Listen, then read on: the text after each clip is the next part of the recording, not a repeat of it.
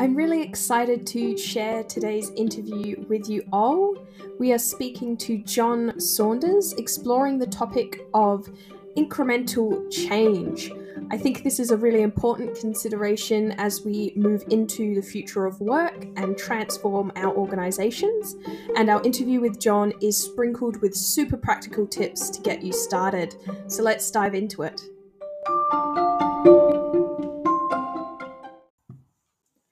Today on Work Upgraded, I am pleased to welcome John Saunders for a guest interview. John spent more than 2 decades as a Wall Street Senior Vice President, sales team leader, and award-winning sales executive. He followed his passion for helping others grow and founded a coaching consulting company, Forward Advisory Solutions. John is a member of the Georgetown University MBA Alumni Advisory Council, a regular contributor to the MBA mentorship program, and an active angel investor. He has also recently released his book called The Optimizer, which explores how we can build and lead teams of serial innovators. And that's what we dive into today in his interview on Work Upgraded. Hi, John. Thank you so much for joining me on Work Upgraded today. I'm really looking forward to our conversation. Hi, Lauren. Thanks for having me. No worries. I guess where I usually like to start with these conversations is just to hear a little bit about your journey. So I know you've recently released your book called The Optimizer, but where did this all kind of begin for you? You know, right out of, as a young kid, my parents got me thinking about investing very early on. When I was probably 3 or 4, they bought me a mutual fund. They did it for all their children. And so my whole life, I was always paying attention to investing. Now, my dad would show me the Wall Street Journal and things like this and try to show me what he was thinking about. And that's really how he, kind of made a living. He had a job, but he also invested always. And that really helped him out over the long haul. So my whole life, I had this investing mindset. And when I got out of school, undergraduate school, I moved to New York City. I grew up in Wisconsin and started working for an asset management firm and came in, young person, just thought, gosh, I'm going to work really hard and I'm going to, work hard and show up earlier and stay later and this kind of thing. And sooner or later, that strategy wasn't enough, right? You have to start to do something different besides work hard. And what I found was there's a number of ways to continue to grow, but it's often through the help of others. And so I sought a lot of mentorship and asked a lot of people for advice when I'd hit roadblocks, and that helped me immensely. And so my career from there took off, did a lot of outside the box thinking through the help of others, approached the career differently, continued to educate myself. And I went from literally sales assistant where I was, answering phones and doing complete support work for a sales team to running a $4 billion division. And then fast forward 2019, your listeners might know Wall Street's been in a bit of a consolidation mode in the last number of years, and my firm got sold, and it was, a pretty interesting deal to leave. So I took it, and that afforded me the privilege of going out, if you will. And I don't use the word privilege lightly at all. I could really appreciate the opportunity I had that I could go out and think about what do I really want to do next after spending 23 plus years on Wall Street. And so someone said, write a paper. And I thought, oh, that's interesting, and put it on LinkedIn or something. Another friend said, make it a series. Good idea. Another friend helped me fine tune it. And a professor of mine said, I think you have a book here. And I said, oh man, I'm just trying to write a paper. This thing just keeps getting bigger and bigger. And going back to another gal's advice that I got, she said, if you want to figure out what to do next, she said, immerse yourself in something and your value proposition will manifest itself. And I remember thinking, what is she talking about? And as I went through this book journey, I really saw that. So literally at an event one night, immersing myself in this kind of startup venture capital world is where I was looking. And I'm talking to this gentleman and just started asking him questions about his business that he was trying to get off the ground. And he looks at me and he said, can we hire you to do that? And I said, do what? And he said, coach us like this. And I was like, what? Oh, I was just asking you questions. And literally that was my first client. And it's just really kind of grown from there. Yeah, awesome. So for my listeners, I don't know that many of them will have had the opportunity to read your book yet, but what would you kind of describe as the main thesis of that book? Sure. As a leader, you're inextricably tied to leading change, right? 3 months, 6 months, 12 months from now, your business is going to change. It's going to evolve for any variety of reasons, external forces, internal forces, the market, client demands, what have you. And so as a leader, you need to drive change. And as it turns out, Lauren, change is what people fear the most.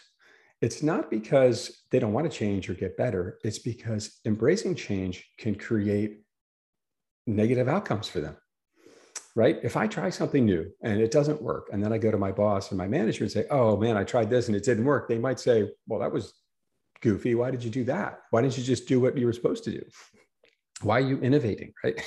Which sounds ridiculous to say out loud, but I've seen it and many times. And so what I found is if you can help people think in a very incremental, constant improvement mindset, one, fantastic change can happen over time. It just takes, it's not going to happen tomorrow. And it never does, by the way. And two, it helps people overcome the emotional burden of change because they're just taking incremental steps. And then if they miss, it's not a big miss. And it helps them think in this mindset of how do I constantly get better? Or the question I always like to put to people is, how do you each week ask yourself, is what I did, was it helping me get more efficient and effective? And you can't pick one. And so finding that balance between those two things and just focus on continuous growth can deliver big results over time and help you overcome that emotional burden. Yeah, excellent. That's the thesis of the book, really. Yeah, beautiful. Is there a particular moment in your career or working with one of your clients that gave you that aha moment when you realized how important this idea of incremental growth is? Yeah, I was, excuse me, when I was working on Wall Street, we were going through a massive change initiative and adoption was slow, unsurprisingly. We were asking salespeople to operate in a very different capacity than that. So some of them had for 5, 10, 15, 20 years. We had a very tenured sales force in many cases. And we were saying, you know what? You need to do it totally differently now. And going from sort of a traditional salesperson, information deliverer, to a really consultative salesperson where you take the time to understand their needs and deliver real value solutions, which sounds, again, I'm talking about 2011, but to say it out loud today almost sounds absurd, but this was a big transition. And we had all these new tools, we had all this training, and adoption was slow. And what I asked everyone to do was, hey, I think this is going to work, but we're in this together. Let's figure it out. Continue to experiment. And I try to get everyone to think about one area to experiment on that they could really deliver results on. And two of my top innovators, I'll call them, or optimizers, actually began to research and ask clients, hey, how could we use this? What's the best way to get this done? Because that was what I modeled for them. I would constantly go to my team and say, hey, if you were me, how would you get this done? And they gave me that feedback. Not only did it help me grow as a leader and understand how to run the business better, but it gave them great confidence that I was actually doing what I was saying was what I was going to do, which is we're in this together, this collaborative mindset. And so fast forward, these two guys figured out a way to take these consulting tools and not only deliver them to our clients in a typical 30, 60-minute meeting, but they developed this offsite model, if you will, where they take clients out of their office for 3, 4, 5 hours and really dive deeply into the content and have a much better outcome. And I actually had them train my entire team on that. And it took probably a year, I'm really fast forwarding a story here, to get through this process I'm describing. But once they trained my own team on it, adoption took off and results took off. And suddenly people all over the company were asking, what are you guys doing over there? How did you build $1 billion franchise in this new product set that no one seems to be able to sell? This is how we did it. This incremental change, challenging them to get better in a non-threatening way and focusing on growth. Yeah. Is there a particular objection or resistance that you see leaders take when you introduce this idea of serial innovation or that growth mindset to them? Yes. I already talked to my team about growth, so they should do it. And what leaders oftentimes overlook is that it can take 5, 6, 7 times to tell somebody what it is you're trying to get done. And what I also see a lack of clarity on, or an issue with, is lack of clarity. They say something, they don't make the message simple enough, and it gets lost. But because they said it out loud, they think, oh, well, this is now one of our new 10 commandments, if you will. And it's simply not. And they can't understand why change isn't occurring. And oftentimes what it comes back to is not only did they miss the message, but they don't believe if they take this risk, it's worth it to them and it won't have repercussions for them. And that's the connection that leaders need to draw. and why serial incremental change is so important, because it helps people get over that hurdle of, man, if I get this wrong, it can be a big mistake. In this circumstance I'm describing, is it's unlikely because we're always focusing on small change, and that can lead to big over time. Yeah, awesome. So do you think that serial innovation has a place in the future of work? Do you think this is something companies are going to need to adopt more as we move into a world that's much more automated and our jobs are changing in nature? 100%, because I think the pace of change is only going to accelerate. It already is moving at an incredible pace. And as that happens, you're going to need a team, one, that's highly engaged, because if they're not engaged in the journey you're on and these problems arise, they're going to float around. These problems are going to kind of linger for some time. So you need them in this mindset to say, hey, I need every week, how do I think about getting things, improving things, making it better around here? And we need to have that trusting relationship for me to be able to do that. And you need it as a leader, because change is coming at you at a rapid pace, and you need a workforce that's ready to deal with it. Yeah, absolutely. I could imagine that there's a lot that leaders need to get in place to bring this into reality in their workplace. So you mentioned there that, you know, teams need to feel safe to experiment with something and maybe have it not quite go wrong. They need to overcome their own sort of mindset changes towards the scope of changes that they start with. And I'm sure there's many other things. Do you have any recommendations for leaders who might want to start taking on this sort of incremental change approach in their own organization? Like, where would they even start? One of my favorite exercises is go onto Google and type in, my manager is, and right, you know how Google auto-populates like 7 or 8 options? Go type that into Google and stop at is and see what comes up. And I can tell you right now that it is a very rare circumstance that any of them are positive. My manager is a micromanager. My manager is mean to me. My manager is, it's, the list goes on. So I would tell you to start there, just to have a bit of a glimpse. I mean, if Google, the largest search engine in the world, is what it's auto-populating on my manager is, I think it's a moment for pause and to reflect on, how do I interact with my team? What kind of trust have I built with these folks? Do they believe I'll do what I say I'm going to do? Do we have clarity of our mission? Are we all behind the same values? And I think if you can answer those questions first, but with that mindset, that understanding of where employees are coming from, I think that's a really important starting point. And then going to your team and asking them, what's it like working around here? How could I help you more? These are the kind of exercises that can really drive change in an organization and create awareness for leaders to really understand what's blocking them. Many times they think it's some competition, or my employees are lazy, or this kind of thing. I would argue the block is between the human interaction. And that's really a big part of what my thesis is about in coaching and in the book. Yeah, amazing. My experience definitely supports that observation that you've made as well. So I kind of started out my career in consulting, management consulting with some of the bigger firms. And I worked in lots of different teams, and it didn't matter which team I was in and what sorts of problems we were solving on the outside. I always saw some level of breakdown in how the people in that situation were working together, that I was like, this is actually your biggest blocker to unlocking what's going on. Because usually you have the right smarts in your team. You know, you've got people who are very skilled and motivated under the right conditions. And it's just the glue that kind of holds that team together that's broken down.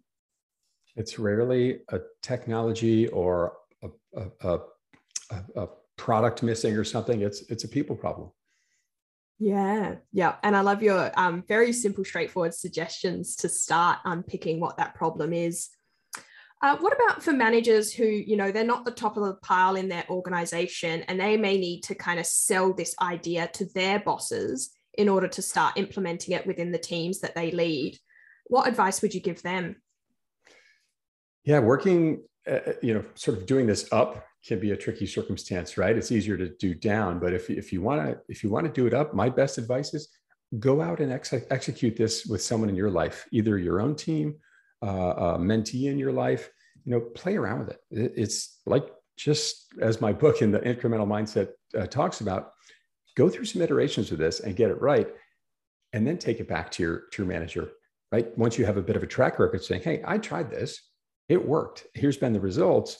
And maybe we could think about taking this across our whole team. Get their temperature on it first. Sometimes managers, they don't like this idea because they're fearful. And they also think, gosh, if I bring this out and I ask people what it's like working with me, they might tell me something I don't want to hear, right? Or I'll have to execute on an idea I don't agree with. Well, this is where leadership plays an important role. If the idea has no chance of making your business better, you might have to tell them no or table it for 6 or 12 months, which I've done and encourage people to do. Keep a list of these ideas if you can't use them today, and save them for another day. But if I'm a sort of a lower level manager trying to encourage a boss to do it, go out and find a way to manufacture this on your own. Maybe it's through a volunteer organization, but find a way to do it on your own through a mentee, a volunteer work, or maybe your own team. Experiment a little bit and then go back to your manager with it to say, I tried this, here's what happened. Yeah, that's awesome, because then you're coming from a place of evidence. You've got a clear story where you've seen it succeed. Yes. Always makes the sell a lot easier. Is there a particular example of serial innovation or incremental change that really excites you that you've seen one of your clients manage to achieve? Just getting people to think in this mindset is so important, but creating a framework for them. So I'll give you an example. One of the frameworks I really love to work with clients on, particularly in business development, is getting your team to think about what is the process that I use to execute on my role, which might sound like a simple question to some, but a lot of sales folks don't think about this. They just kind of go out and say, I'm a sales guy, so I can, figure it out on the fly. Developing a process, getting buy-in from the team on what that process looks like. I'm not trying to create automatons where everybody does the same thing, but have a process so we know if you had a result, a success, it's repeatable. Thinking about building your brand. Your brand, Jeff Bezos famously said, is what people say about you when you're not in the room. And I challenge people, especially business development folks, to think about when you just met with this client, what did they say about you after they left to their coworker, their colleague, their business partner, what have you? And so having a process, not setting it in stone, continuing to refine it, thinking about brand building, which is a lot about how you present yourself and continuing to learn. And that all of this rolls under how do you get more efficient and effective all the time or constantly optimize what you do. And thinking through that mindset and developing that simple framework, I found so important to help people grow their business. Literally, when I think of my days on Wall Street, that simple strategy I just laid out is how we built the largest ETF franchise in the entire organization.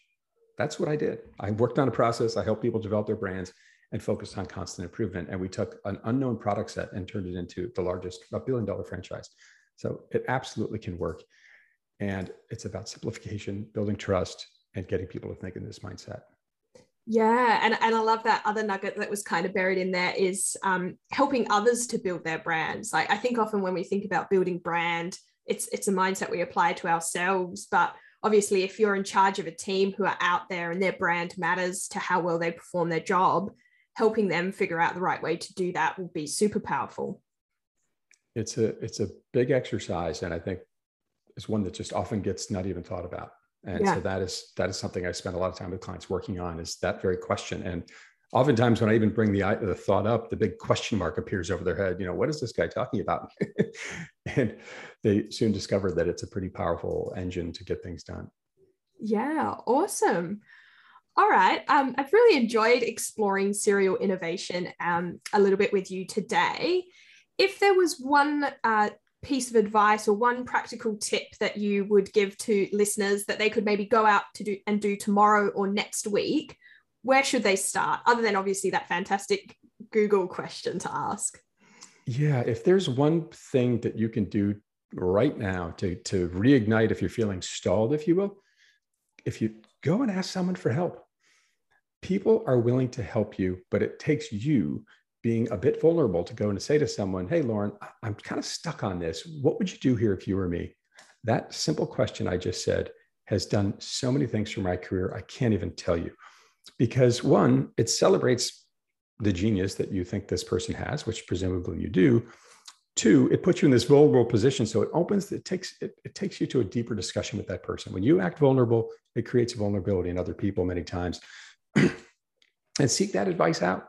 And I think what you'll find is, one, people are very willing to help you. And two, they'll help you unearth something that you hadn't even considered yet. And honestly, if you think about my own career in my book, it's essentially 3 inflection points of me asking people for help when I was stuck. And it's a simple act. But again, so many people are afraid to do it. They see it as a sign of weakness. I would argue it's a sign of strength. Yeah, absolutely. And I liked what you said there as well about it sort of is celebrating the expertise that you see that they have, which is a really good way to give back to your network that I think we forget about sometimes. For sure. Excellent. If listeners are interested in finding out more about what you're currently working on, or just following to hear more insights about this, what's the best place to find you? Sure. My website is just my name, John with an H, C, Saunders, SAUNDERS.com. And I'm pretty easy to find on Instagram, Twitter, these places, JCS _optimizer, like the book title. My JCS just being my initials. Brilliant. And that's optimizer with a Z for my Australian listeners, because we do it a little bit differently here normally with an S. Yes, awesome. Yes. Well, thank you so much for joining me today. I personally found that conversation really valuable, and I'm sure my listeners did too. So thank you very much. Lauren, great to meet you. Thanks for having me on the show. No worries. Thanks, John.